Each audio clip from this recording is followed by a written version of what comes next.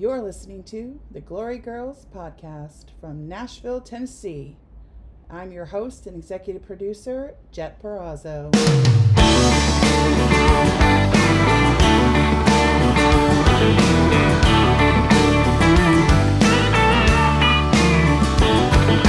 always gonna be that part of me remembers who I was before. It all made a good Lord taste of sin has since left my lips. The memories still linger in my mind of your time. Now I'm 2 feet in and 2 feet in, past the point of when. Longer wonder who I might have been. 2 feet, walking in a straight line. 2 feet, protecting this heart of mine. Yeah, I'm 2 feet in and hand in hand. 2 feet, walking in the sand. Hello, listeners. Thank you so much for listening. Before we get started, I want to give you a little bit of background on how this all began. Idea was sparked for this podcast in the summer of 2022. I was staying in Northern Nevada recovering from shoulder surgery at my mom's. And anybody of you know that how rough it is to actually stay with your folks when you're grown. I needed a vacation. So I got onto Turo and I was looking through cars and I said, okay, that one. And I chose this black Mercedes SUV for a handful of days up in Lake Tahoe just to get away for some sanity. And so I go to pick up the car and I meet Donna, and she is vacuuming out the car feverishly. She's trying to get it ready for me, And we start talking, and by the time I had dropped off the car and she dropped me off at my mom's, I knew that I had found a like-minded friend. Together we are 2 times the fun, and it wouldn't be as much fun without her. Please welcome my co-host, my sidekick, the extraordinary, inspiring, and captively honest Donna Jett. Woohoo! It's our first podcast, Donna. What are you thinking? My first impression, well, I don't know. I thought you were adorable because you had that big fluffy dog with you. So I thought it was pretty cute. And you had mentioned that you were a musician. I thought that's pretty fascinating because I don't really meet a lot of musicians around here in the area. So I could relate a lot with some of your sharing when it came to your mother and how you felt like you had a relationship that was a bit stifled and that you didn't have a lot of satisfaction in. I empathize a lot with that type of relationship because I had just gotten out of a relationship with my ex, and he was very much a narcissist and uncaring and didn't really have a lot of feelings and empathy towards me. So I know that that's a horrible relationship to be in, and I empathized with you on that. And so I felt like you needed a friend, and I was happy that I could be there for you. And it's funny, initially I was just offering you a ride home, which I never do, but I did. I offered you a ride home, and before you know it, you were in my car for like an hour. We were just chatting it up. It was great. Had a lot of connections. Yeah, it's kind of unusual to make fast friends. Very unusual to be fast friends. It's weird, right? Yeah.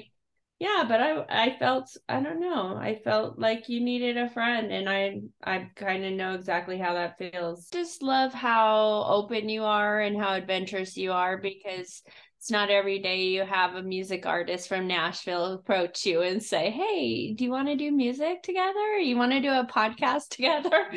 I felt like you were a godsend, honestly, and I still do. I think you just came out of left field, honestly. It's like, where did this lady come from, and I'm honored that you saw the value in me to be part of such a big thing that's going on for you right now in your life. And I feel very blessed. You were like, you want to write music? And I'm like, I only want to do stuff that glorifies God. And I love how you were like, yeah, me too. And I feel like we have a connection that God brought us together, actually. I was just really excited by the endeavor and the idea. I love the fact that you were open to my ideas and my thoughts. And we sat down and pretty quickly put words on a piece of paper and had a song written within 45 minutes, I think. Well, Donna, it's time to move right along and let the listeners get to know us a little bit better. Tell me a little more about your 7 years in a same-sex relationship. Yeah, she was very flossy and, drove nice cars and liked to give me really nice gifts and swooned me. How did you guys meet each other?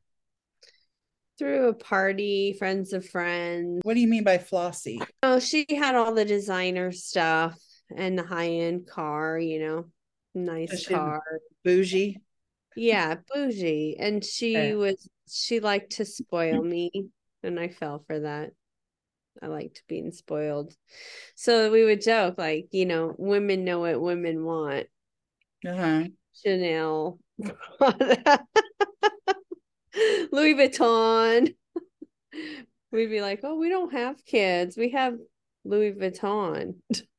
And how long before you guys, like, did you start off as friends and she was just trying to, like, did you not understand? No, she always was kind of like a dude.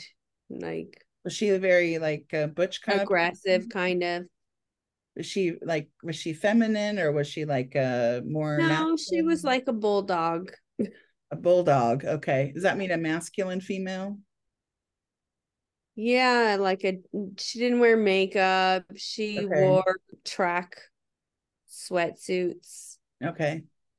She was very intelligent, very, very intelligent and manipulative. Yeah. And before this relationship, had you ever had experience with other women? So yeah, it's common in the adult entertainment to try that regularly. How old were you when you had your first experience? Shortly after I started dancing, I was curious. Okay.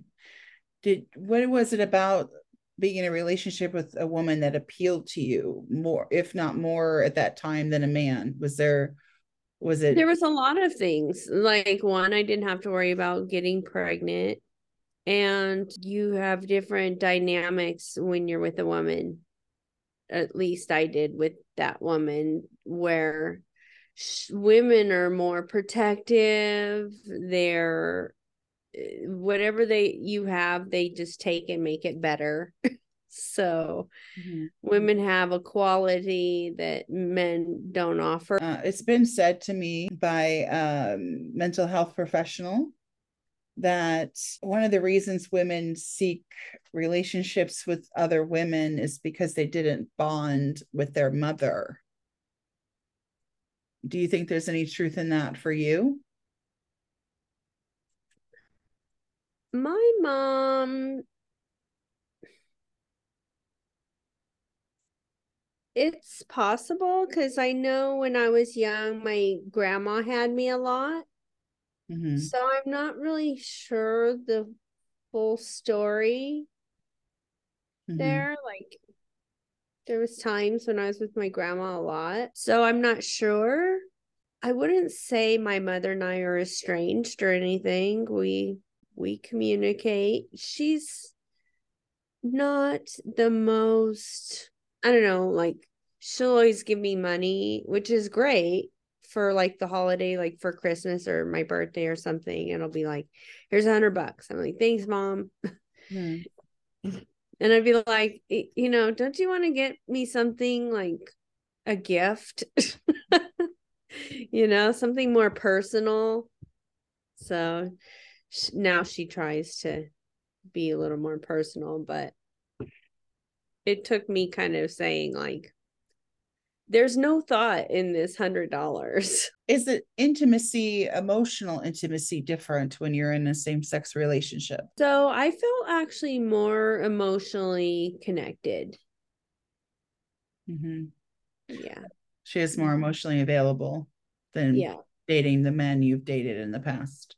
Yes. Yeah. A big benefit, I think. How old were you, Donna, when you first met? Oh, my very first time your or ex-girlfriend? just the last one, the 7-year one? The 7-year. So you've had multiple female relationships then? Yeah, I did. Yeah. I was a dancer. It was very common to have other girls around and be that party girl. So what about another thing that I've been told by mental health professional is that, boundaries, or people that tend to go this way. It's like they don't see that boundary that straight people have.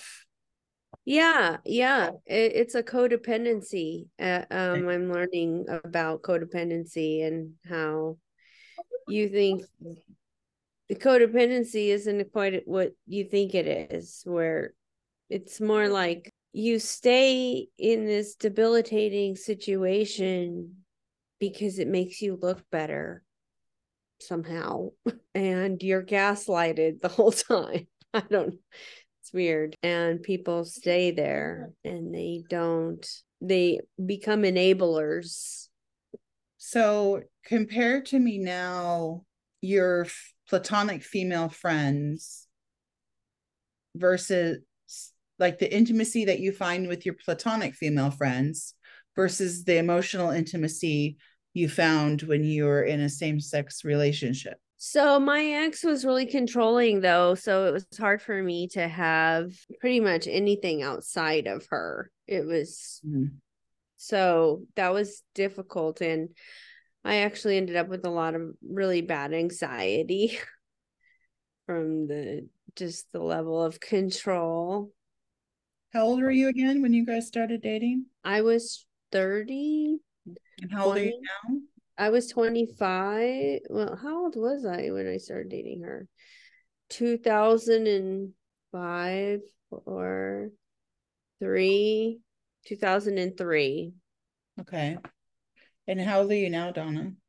I'm 49. How many all in total? My last 2 relationships have been with psychopathic narcissists. How many women have you dated versus how many I men? had two official girlfriends. And how many boyfriends? Oh man, so many. A lot. I was curious about the emotional intimacy because the boundaries are so different with straight people versus, would you consider yourself still bisexual, or would you consider yourself straight now? How do I'm straight. You see your gender? Okay. Your Yeah. is straight. You identify as straight. I'm completely straight. I can't seem to find a good guy. Girl, you and me both, and most of the world here. I understand why women go. Well, a lot of times, another thing I've been told by mental health professionals is that women will become that way. About 10% of women will switch, have a relationship with a woman, having previously never had a relationship with a woman before, after being in a domestic violence situation with the man. And then there's about half of those women will stay lesbian, So my girlfriend, that's exactly why she was a lesbian, and she did not hook up with men at all, ever, even by accident. It was because she had been molested by her cousins when she was very young. Oh, wow. Yeah. And I swear she had demons. Goodness. Yeah. So tell me a little bit about what brought you to commit your life to Jesus Christ. Like you said earlier when we were talking off camera that there was a certain person, your mom's friend, also. And then also if you want to share with our listeners about some of the other things that brought you to whatever you feel comfortable sharing. I came to Tahoe just to kind of escape a relationship with the girl. She was delusional. She was fantasizing ways to kill me. And where were you living before you moved to Tahoe? I had a home in Vegas, Las Vegas. Okay. So tell me a little bit about that. When you moved to Tahoe, tell me about that. So I just kind of ran away. Had a boyfriend help me to get out of the house. I filed a restraining order and then packed up and moved. No, I was still dancing at the time, and I was in a relationship where the guy was very into money himself, party lifestyle.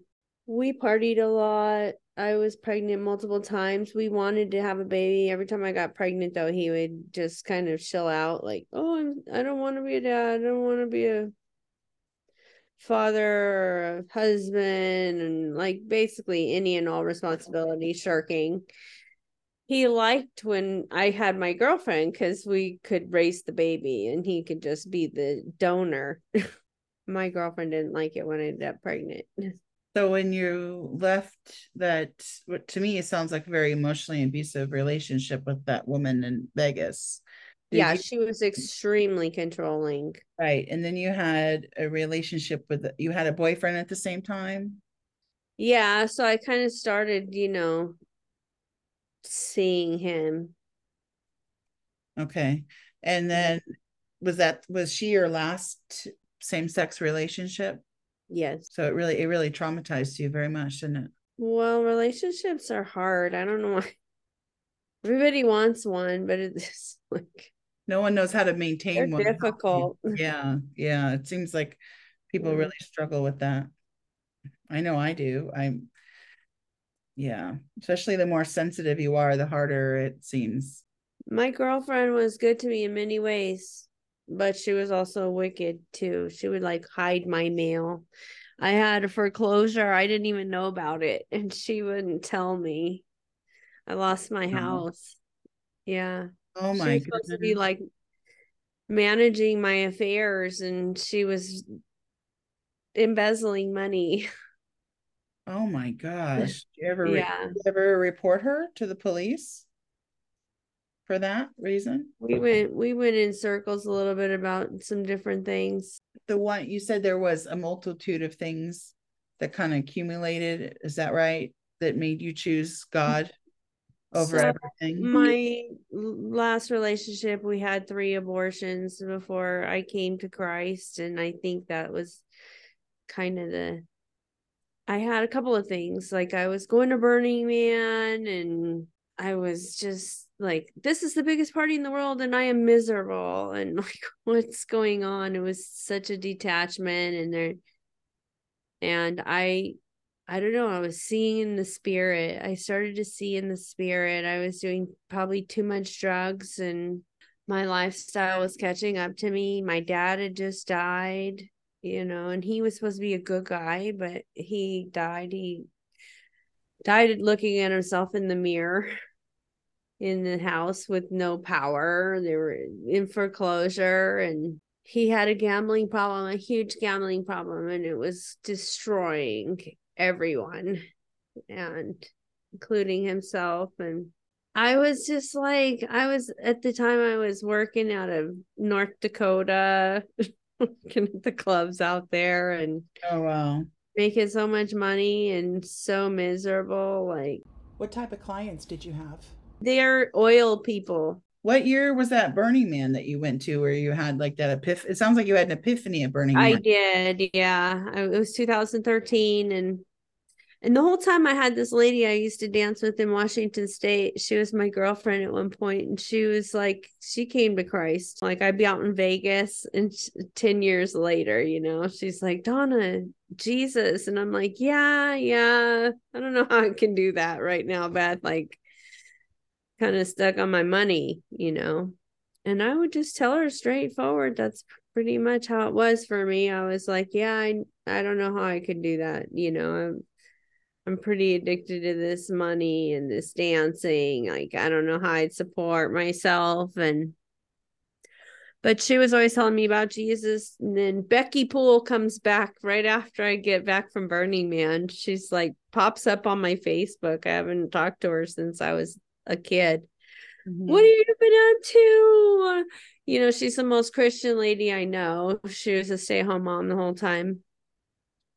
What have you been up to? I'm like, oh my God, I can't tell her what I've been doing.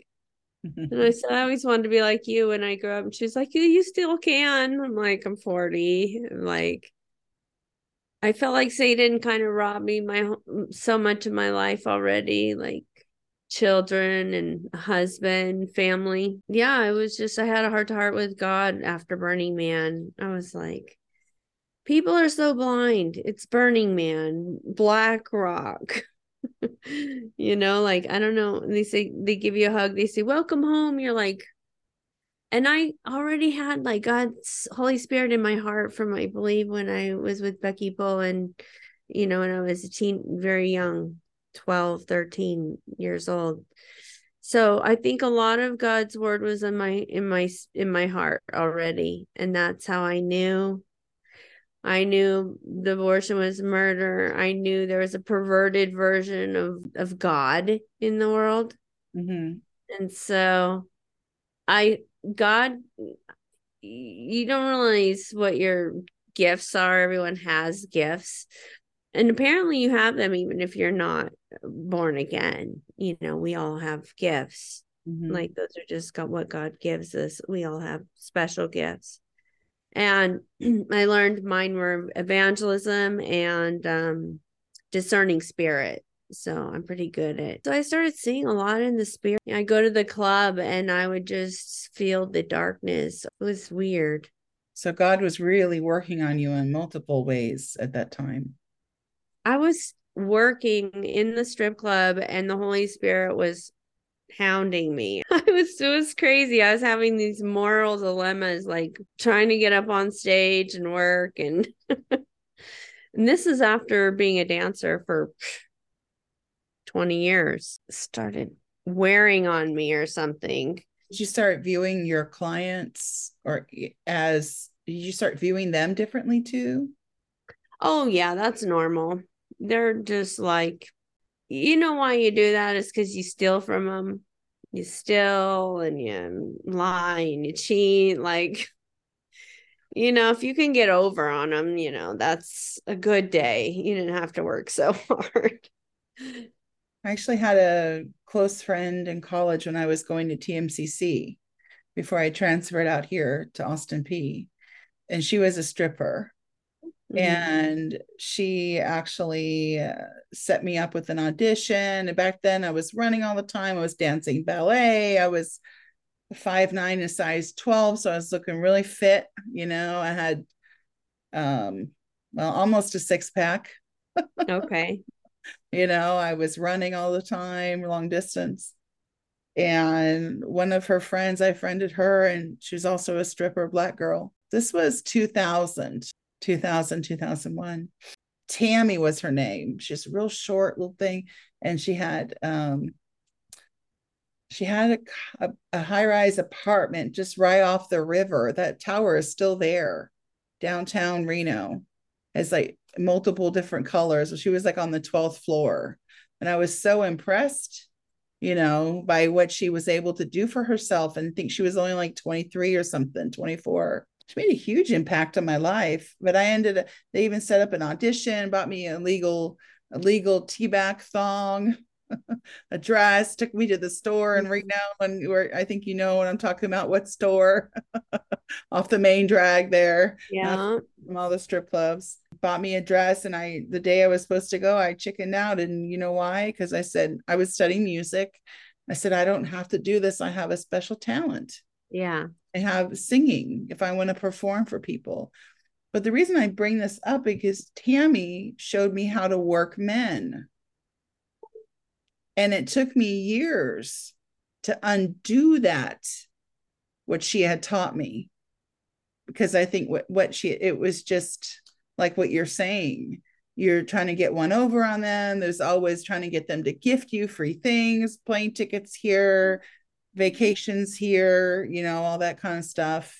you know. Yeah, I mean, I used to think about different ways I could rob them. It Yeah. gets like, because you know what the end goal is for them. Mm-hmm. So you're like, oh, if I had End some of goal, meaning they want to this. sleep with you. They want, Yeah, yeah. you leave with Yeah. them, you go so much easier than dancing. You're like, oh yeah, let's go have some drinks, and so yeah, and then you just don't respect them. That's So when part in of. your mind did that, you said you were starting to see things differently and you're starting to really resent your job and you felt really burnt out, but you're also having this spiritual like epiphany and coming to Jesus So feeling. I realized the person I was not happy with myself. And, people would say things like, you only want to hang out because we have drugs. Mm, And it was true. mm. So how long did it take you? I mean, I'm assuming you did it for so long that it became kind of like second nature to treat people that way, the way you had Yeah, treated. it did. Yeah. And it became, I would assume it bled out through your work life into your personal life. How long Yeah. did it So the relationships I had were not good relationships. how All long around. did it take you to break that habit and stop doing those bad things that were against God? And So I repented. I came to Christ right after Burning Man. In my attic, I had a long heart to heart with God. I could see the areas in my life that were missing, that where he would help complete, for example, my abandonment issues with my father, and talk to me about what your views were on abortion before. probably like the rest of the people in the world, I just didn't have time for God, to think about God. Like, did I deny that there was such a thing as God? No. I wouldn't even go so far as to say I denied it was even a baby, because I pretty much was very truthful and honest with myself about that being ending the life of a person. Did you feel So, pressured? How many abortions did you have, if you don't mind sharing with a our audience? lot. 3 just with my son's dad, and then 2 others. But What I lost my first child. She drowned. And I think I could not really mentally cope with the idea of having another child after that. How old were you when you had your first child? I was 17. Okay. Yeah, that's a lot. That's a lot emotionally. And I buried her when I was 18. So she was 16 months old. She drowned. I'm sorry to hear that, Donna. Thank you for sharing that with me. That's really very painful. I can imagine that's very painful to talk about. It was so long ago. She'd be like 30 something now. Weird to think I'd have a 30-year-old daughter. I'd probably be a grandma. When you had those abortions, were you pressured into it, or was it of your free will every time, or was it different every I time? chose them for the most part, and except for with his dad, my son's dad, he was just a big coward. Every time I got pregnant, he would just cower out. And I didn't really have anyone or thing else to bounce what I was going through off of, that could give me good guidance and direction. If you could tell me, like, every time you chose that, was it financial? Was it the person not going to be in your life? Like, what was the? It was money. How am I going to support myself if I'm pregnant? Because you were dancing at when? You Yeah. were dancing Yeah. at 18? How old Huh? were you? How old were you when you I started? started when I was 17. You started dancing at 17. Yeah. So obviously, if you're pregnant, right, you can't. dance. You can't be an exotic dancer if you're pregnant. It's always been the dilemma. I have had bad luck, guys wanting to take care of me when I'm pregnant. During that time, during your career as an exotic dancer, see, how old were you when you retired? 40. Anytime between 17 and 40. Did you ever leave and try something else? Oh, I did all kinds of stuff. Talk to me about that. I started a tooth whitening company in New Jersey, Jenkintown. You're fascinating, Donna. I really am enjoying this interview. I went to fashion school in San Diego for design. How long were you there for? I was there for almost a year. I've been to Alaska so many times, Anchorage. That's where all the fishermen go. As a dancer, you actually kind of travel on sort of like a circuit, because we don't have managers like in other countries, like Canada. They have managers and they do feature shows. The States, we just do lap dances. So it's very different. It's more like burlesque in Canada. Yeah, they have shows. They put it together, their costumes. Yeah, like yeah, old fashioned, kind of more old, very different. 20s, kind of 1930s, kind of what it's very different. Yeah, what exotic dancers used to be back then. It's more high end. Yeah. They have a burlesque show here, and actually in Nashville, the exotic dancers have to wear state law, two things. They cannot serve alcohol at the strip clubs. So guys, it's BYOB. Okay. Okay. And then of course they charge them like $30 entry fee. Mm-hmm.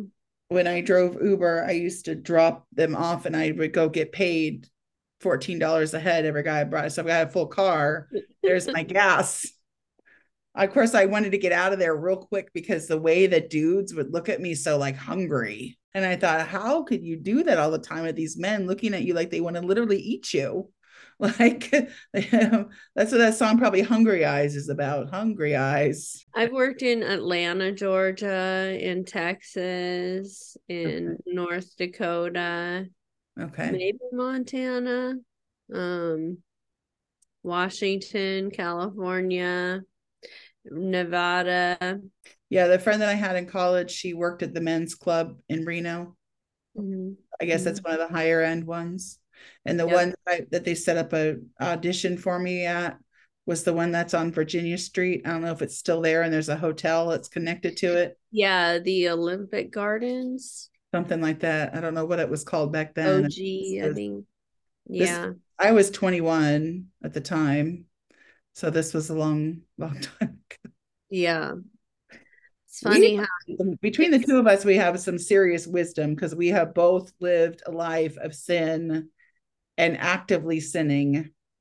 And we both have turned our lives around, When I was like, okay, I'm going to stop having sex, like, oh, I thought it would be difficult, but it actually hasn't been that hard.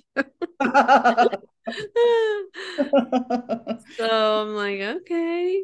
Don't you see? I think we've talked about this, in private before, but that, since we're both celibate, and I've been now celibate since 2012, and it's like, going on 11 years now, it's a long time. Years now.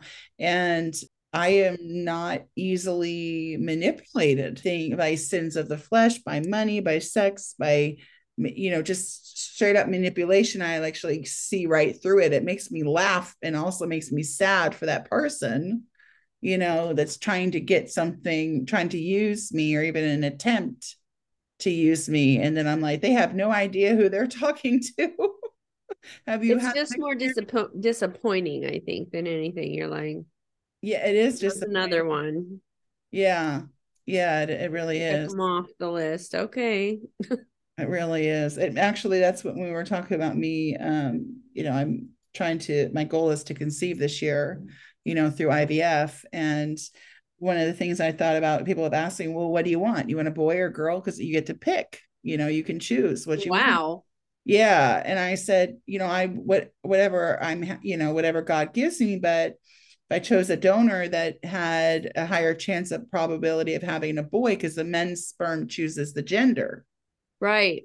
So then I choose the donor that, had more boys. And the only reason I would think that is because there is such an issue with men in this world with a lack of respect for women, especially since we have our independence. It's like totally this very passive aggressive, but also very aggressive, abusive, or we shouldn't put up with, that we experience because men aren't men anymore. They've been emasculated. They feel emasculated because we've taken our independence. So they don't know what to do. So they lash out at us. And one of those ways is to treat a lady like a whore. There is a lot of objectification going on both ends. There's self-objectification to women. And I know that I totally self-objectified myself when I was living in sin. I know it came from the root of it. That was a kind of a hurdle for me. Like, okay, now I'm a Christian. I shouldn't use my body the way I've been using my body. I shouldn't be tempting men with, to fall into sin. It was hard. I have a lot of identity with my sexuality, and I used it pretty much full steam, Now we're going to analyze the song that we started off the show with. It's just a song I wrote and recorded for my album Training Wheels, called 2 Feet In. You can actually purchase the song on any streaming platform. You can purchase it as a single, or you can purchase it as part of the album. And we're going to analyze the next verse.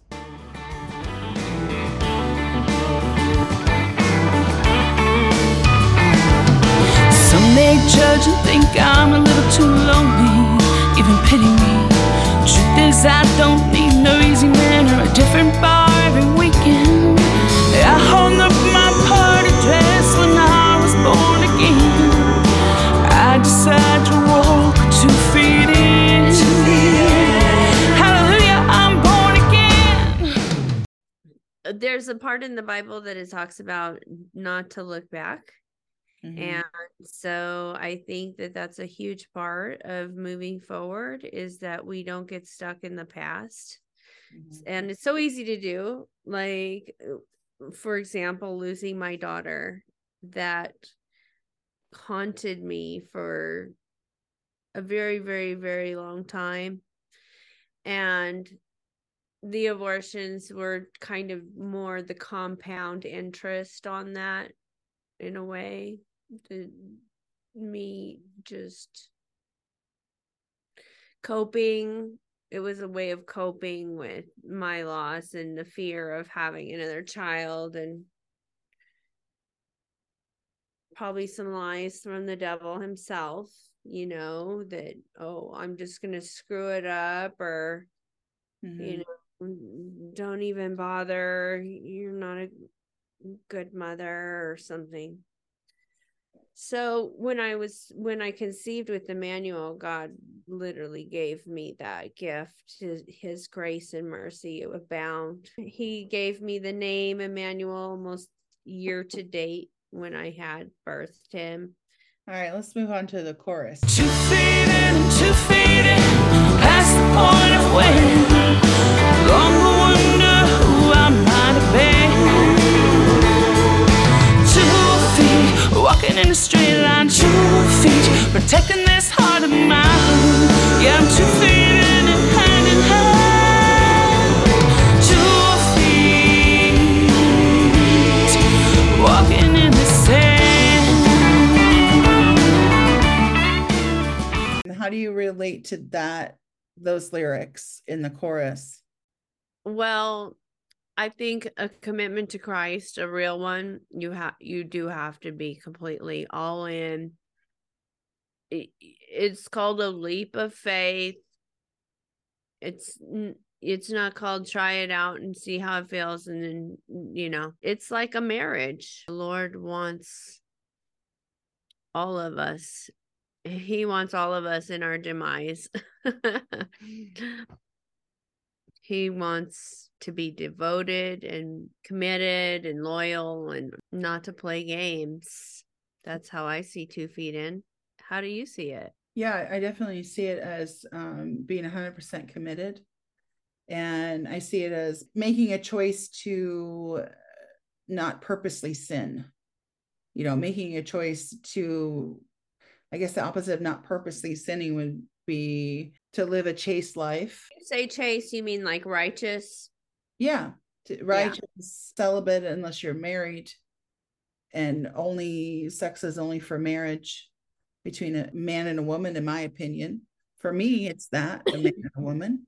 Because it's just not the norm anymore. I mean, moral and ethic is kind of like not the norm, would you say? I really think that the silent majority, which I think you and I are in, that has been too silent for too long. Yeah. And minorities speak for us and create real life like Sodom and Gomorrah situation, especially in the United States. That's my perspective. I mean, I don't live anywhere else but here. I only know about other countries I see on the news or read, Yeah, and film and television is a huge part of that.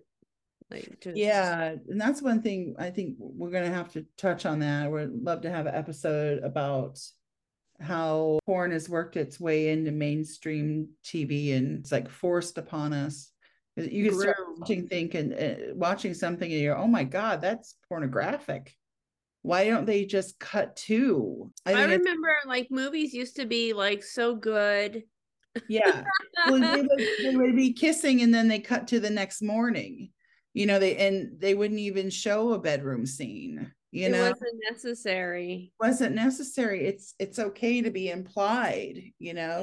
A filmmaker, I feel like it's really important for me to make only family friendly movies. It's for shock value. It reminds me of Miley Cyrus, and her wrecking ball and stuff. It's all for shock, because that sells. And she's in country music like I am. There's plenty of women who dress very provocatively. I would say what I'm wearing now is probably the most provocative thing you'll ever see me wear. Years ago, I would, I really liked or enjoyed wearing tops that showed off my cleavage. And I didn't think there was anything wrong with it until I walked 2 feet in and I changed my wardrobe. I don't really have much. The sexiest thing you'll see me wear is a cami, but my album cover picture on Training Wheels, there's a little bit of cleavage there. I feel that's okay because they're not falling out at you like they used to be years ago. I know, like now when it's funny because I'm where I came from and I will see a woman with her boobs hanging out and I'll be like, okay, lady. I have the same reaction. It's like I'm like, hi. Yeah. Did you need an extra bra to hold your boobs in? So yeah, shirt that actually covers your bits. Yeah. And here I am having a knee-jerk reaction, and it's like, wait a minute, like I shouldn't be, I should be. It's funny that I'm like, oh, what are you wearing? Mm-hmm. I was looking at some pictures from Country Radio Seminar that was this week in Nashville, and that some of the other people that I'm associated with posted, and one of the girls, I was like, really? Yeah. Like, I can see your thigh gap. I can see your inner thigh, a little bit of fat that she had because she was very thin. She didn't have much. I could see that. And I'm like, where is this girl's pants? And since I walk 2 feet and I don't show cleavage, and I also don't wear any I don't wear any skirts shorter than my knees. Like I cover, it has to go to my knee. I don't show my thighs. And I also say it's one or the other. I'm either showing leg or I'm showing a little bit of cleavage, but not, when I say a little bit, I mean like maybe an inch, not the way it was before, Yeah, like now I'll wear the camisole underneath. Yeah. Yes, I do that too. As opposed to nothing underneath. Right. If it's a V-neck or something, yeah. Like put a camisole under, yeah. So those aren't the kind of guys that we want to attract anyways. Like, well, that's why I asked you about men looking at you different, because I noticed that men started looking and treating me different. Yeah. What the big notice was, I wasn't turning heads anymore. Oh. You know, like I was before, but I was getting the bad kind of attention, which actually I think was even more triggering. And I actually kind of went the total opposite way. And I put on a lot of weight too, because I didn't want to be looked at that way. I think it was hard for me to not use my sexuality to get attention from men. And as a matter of fact, you're right. At that point, a lot of attention from men did kind of subside. Then you do start questioning yourself, like, oh, am I just not attractive anymore? And then I remind myself, no, I live a completely different life. It goes into like people saying, well, you know, they feel bad for me. You know, most people were really happy and excited for me that I turned my life over to God. But there was a few naysayers that were like, oh, it's just so pathetic. You just must be so lonely. How do you not have sex? You know, well, I think I was a sex addict. You had talked about going, you know, getting some online counseling for a sex addict or take classes online. I think I was a sex addict because I was a love addict.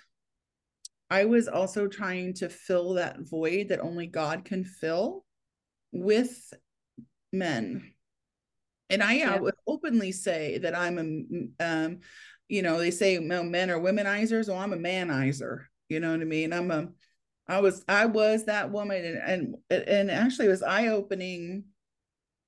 Not long before I totally recommitted my life, is older. Let's see, but he's probably in his 80s, black gentleman.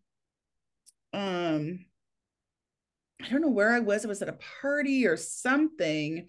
And he goes, oh, she's a man eater to me. I was a man eater. I'm a heartbreaker, you know, and that still stays with me to this day. Because I'm like, I am not a man eater. But I was, because there were really sweet guys that I passed on because they didn't check all these other boxes for me. Sweet guys that I could have been married by now, happily married, but I wanted everything. I wanted a guy who looked like he was a 10, you know, on all levels. You know, I wanted like a perfect guy that I don't even think really exists. We all make kind of concessions. None of us are perfect. None of us. And I had a real connection with these guys. And I can count on one hand, you know, the ones I had a connection with, that I feel like it could have been a lot more if I didn't break their heart. I will admit that I was breaking their heart because I was so,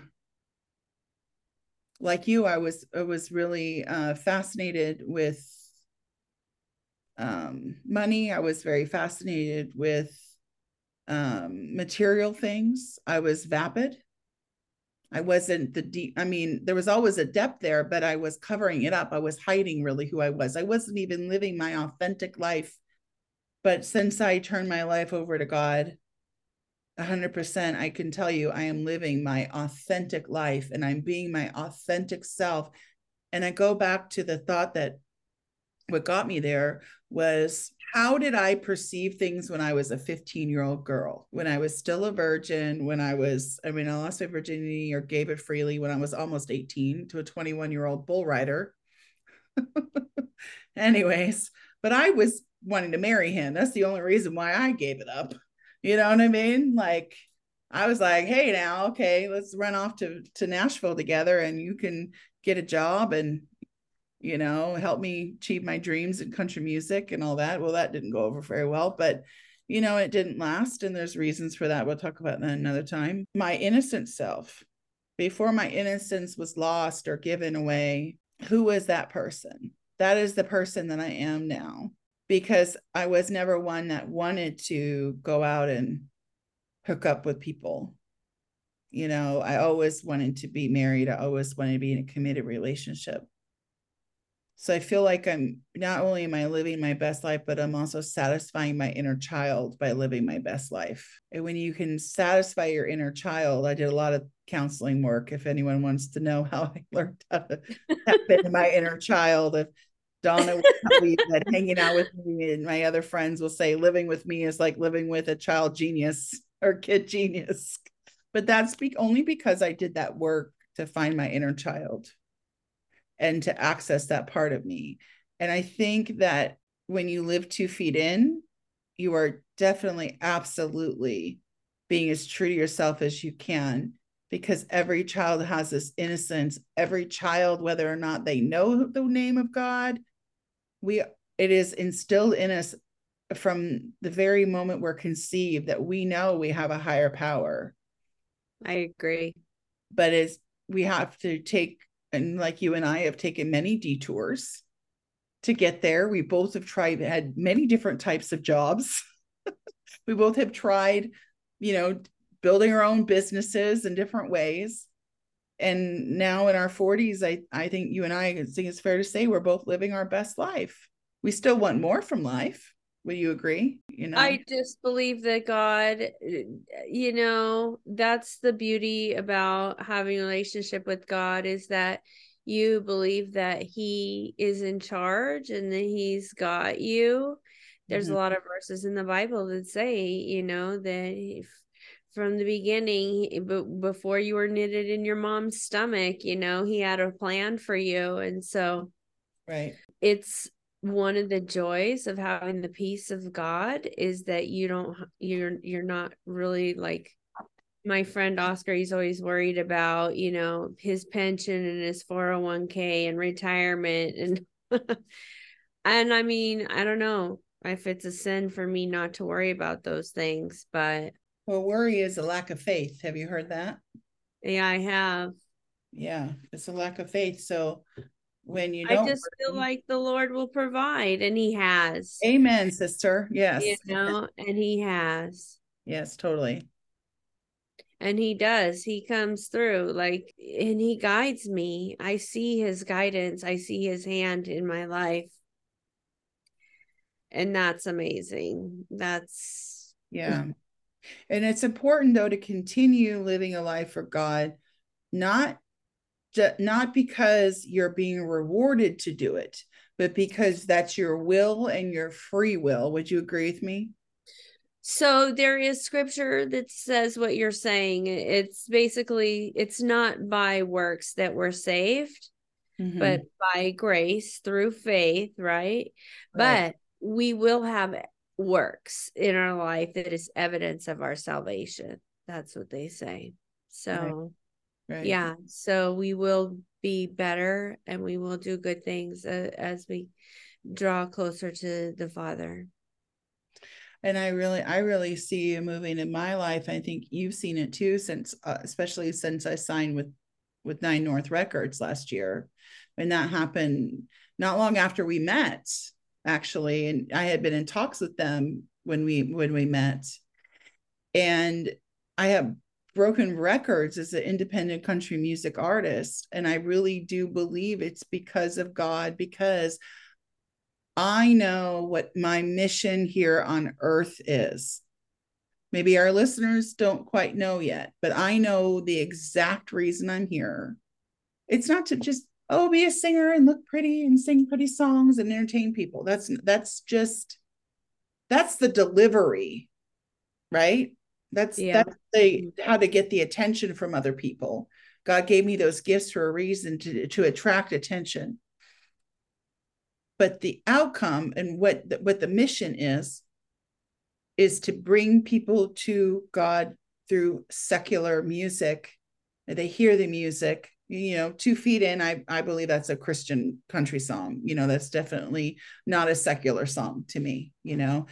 There's a lot of secular songs on the album. I have such an amazing story and just of strength and perseverance and tenacity and overcoming diversity, overcoming a disability, surviving 3 car accidents, and surviving being hit by a drunk driver. And when I tell people about the drunk driver surviving that, now we're over 3 years now since that happened, and I'm still in physical therapy, as you know. So when I tell people that, everyone listens. Yeah, they listened before when I talked about having to drop out of college because, you know, my disability, or having a service animal. They listen, or they have some compassion, or, you know, but I do believe the reason the accident happened, because God knew I was going to survive. He was going to make it possible that I survived. And because of my survival, everyone listens now.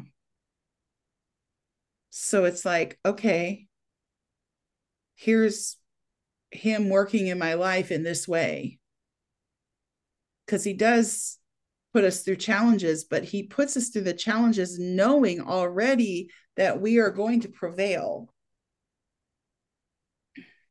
So do you see those? You said you see those, him working in your life and rewarding you. I see as being charting on 5 different country charts, and, you know, breaking records as an independent country artist. And I know the reason I see him working, because the higher I climb, the more recognition I get, the more people are going to listen.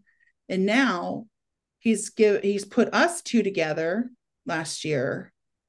And I believe that's another part of that, of propelling the mission. I believe that you're a key partner in this mission.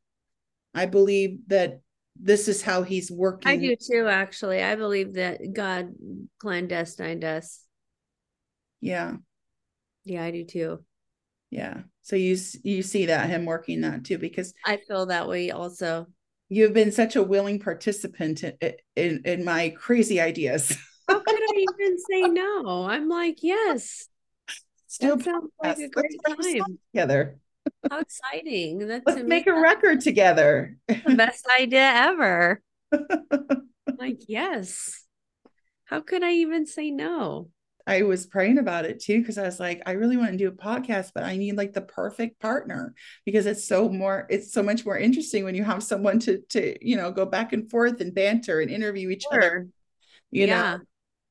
And then it becomes about glorifying the Lord and not about us and our egos. Right. Saying we don't have egos. I know I have ego. I just keep my ego in check on a daily basis. Yes. we have a suit of flesh we battle with. Let's play the next verse and kind of analyze that, and then call it a day. Okay. Okay. Wasn't that long ago, Mom, God bless her soul, tried to warn me, looks could only get me so far. Harsh reality, it's true and sobering. Often wonder if this journey was written in the stars. I don't need no easy men or a different bar every weekend. That was a huge epiphany for me when I realized that I was acting like an easy woman, but I was attracting easy men. I want a man who actually can say no to a woman who comes on to him because he loves me so much. You know, for the same reason a man would want more of a chaste woman, because, you know, he knows that she's going to fight the urge, because we're all tempted. Yeah, so that's the thing. Like, you're out there, you're running amok, you know, you're causing all kinds of craziness out there. And yeah, not justification. Well, that's part of it, but the self-objectification breeds more objectification from others. You're abusing yourself, you're abusing other people. And you're allowing other people to abuse you. It's like a vicious cycle. Abuse people. Yeah. Yeah. And I think you and I both decided we had enough, and we're off the merry-go-round, and we're just gonna it took some therapy. I went to this thing called CODA for codependency. Okay. And I learned what it meant to be codependent, where you grow up in this certain kind of toxic environment, so that as an adult you choose other toxic environments to surround yourself in to make yourself feel normal. Right. And then you actually end up bonding with those people really quickly, and they feel like you've known them forever. But it is like, so then when you meet somebody who isn't like that, it feels really foreign and uncomfortable to be around So them. you spend a lot of your most of your time and energy being an enabler, helping somebody else do something. Yeah. And giving their life purpose. Donna, do you think you're an empath too, like I am? Yeah. I don't really like to claim it, but yeah, I would say I So you walk in a room and can you feel other people's emotions or their physical being both? Yeah. Yes. Yeah. Yeah. One time I felt this man had just lost his wife. I felt so much grief. It was just at a restaurant.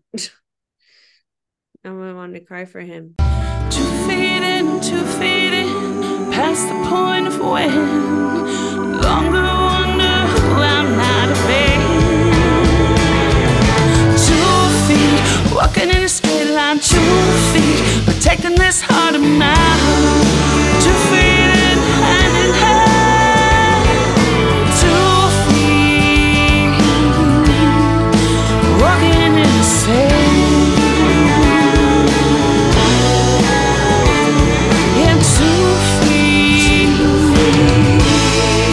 Walking in the sand.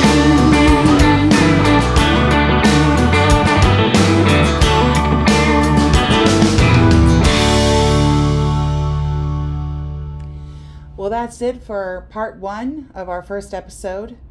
Tune in on Sunday, Easter Sunday, for Georgette Jones, our first guest on the Glory Girls podcast, where Donna and I interview her and we talk to her about the book that she wrote that led to the series, George and Tammy. She is the daughter of legendary Tammy Wynette and George Jones.